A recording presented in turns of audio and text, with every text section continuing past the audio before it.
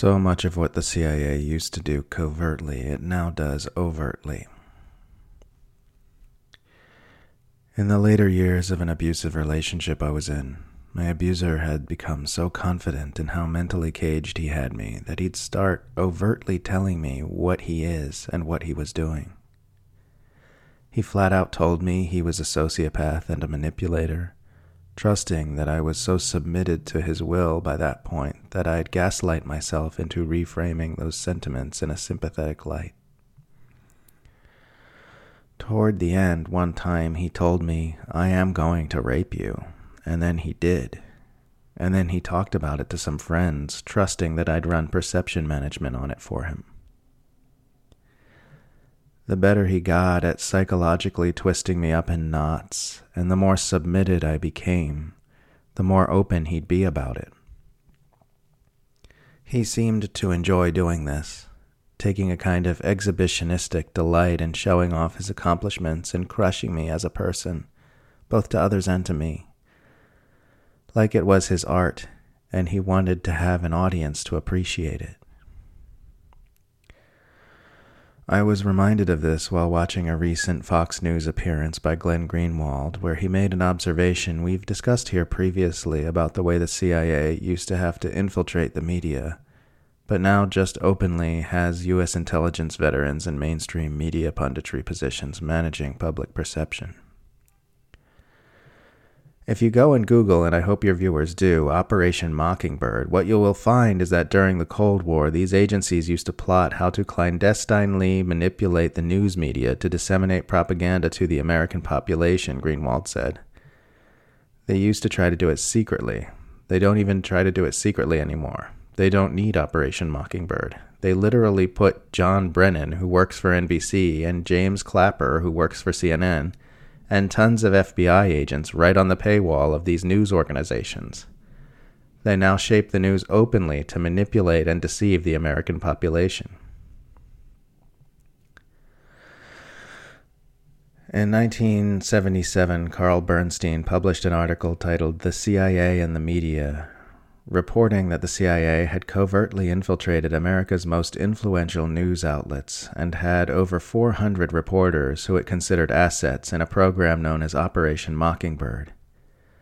It was a major scandal, and rightly so. The news media is meant to report truthfully about what happens in the world, not manipulate public perception to suit the agendas of spooks and warmongers. Nowadays, the CIA collaboration happens right out in the open, and the public is too brainwashed and gaslit to even recognize this as scandalous. Immensely influential outlets like the New York Times uncritically pass on CIA disinfo, which is then spun as fact by cable news pundits. The sole owner of the Washington Post is a CIA contractor, and WAPO has never once disclosed this conflict of interest when reporting on U.S. intelligence agencies per standard journalistic protocol.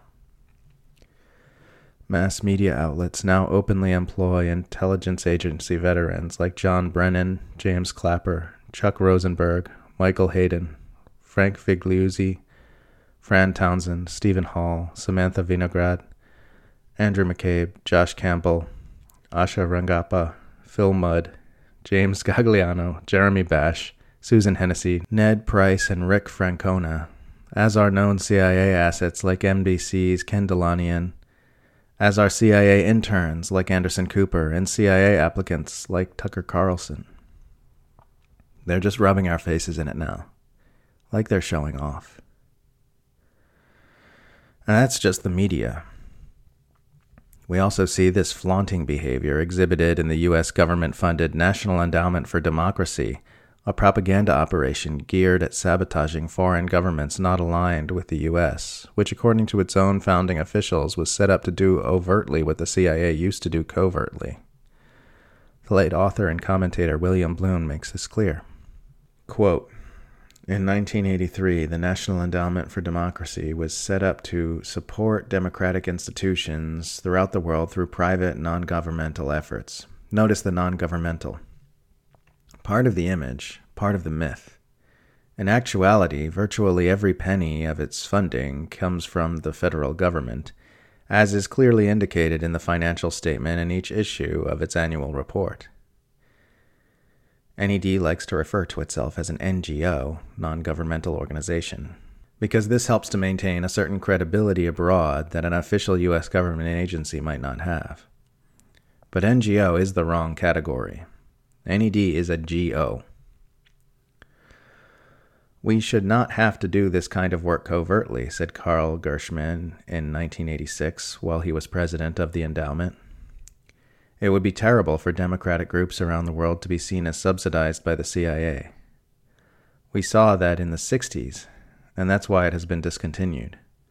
We have not had the capability of doing this, and that's why the endowment was created. And Alan Weinstein, who helped draft the legislation establishing NED, declared in 1991, a lot of what we do today was done covertly 25 years ago by the CIA. In effect, the CIA has been laundering money through NED, end quote. We see NED's fingerprints all over pretty much any situation where the Western Power Alliance needs to manage public perception about a CIA-targeted government, from Russia to Hong Kong to Xinjiang to the imperial propaganda operation known as Bellingcat. Hell, intelligence insiders are just openly running for office now. In an article titled The CIA Democrats in the 2020 Elections, World Socialist website documented the many veterans of the U.S. intelligence cartel who ran in elections across America in 2018 and 2020. Quote, in the course of the 2018 elections, a large group of former military intelligence operatives entered capitalist politics as candidates seeking the Democratic Party nomination in 50 congressional seats, nearly half the seats where Democrats were targeting Republican incumbents or open seats created by Republican retirements. Some 30 of these candidates won primary contests and became the Democratic candidates in the November 2018 election, and 11 of them won the general election, more than 1/4 of the 40 previously Republican-held seats captured by the Democrats as they took control of the House of Representatives. In 2020, the intervention of the CIA Democrats continues on what is arguably an equally significant scale, end quote. So they're just getting more and more brazen the more confident they feel about how propaganda-addled and submissive the population has become. They're laying more and more of their cards out on the table. Soon the CIA will just be selling narcotics door to door like Girl Scout cookies. Or maybe not. I said my ex got more and more overt about his abuses in the later years of our relationship because those were the later years. I did eventually expand my own consciousness of my own inner workings enough to clear the fears and unexamined beliefs I had that he was using as hooks to manipulate me. Maybe, as humanity's consciousness continues to expand, the same will happen for the people in their abusive relationship with the CIA.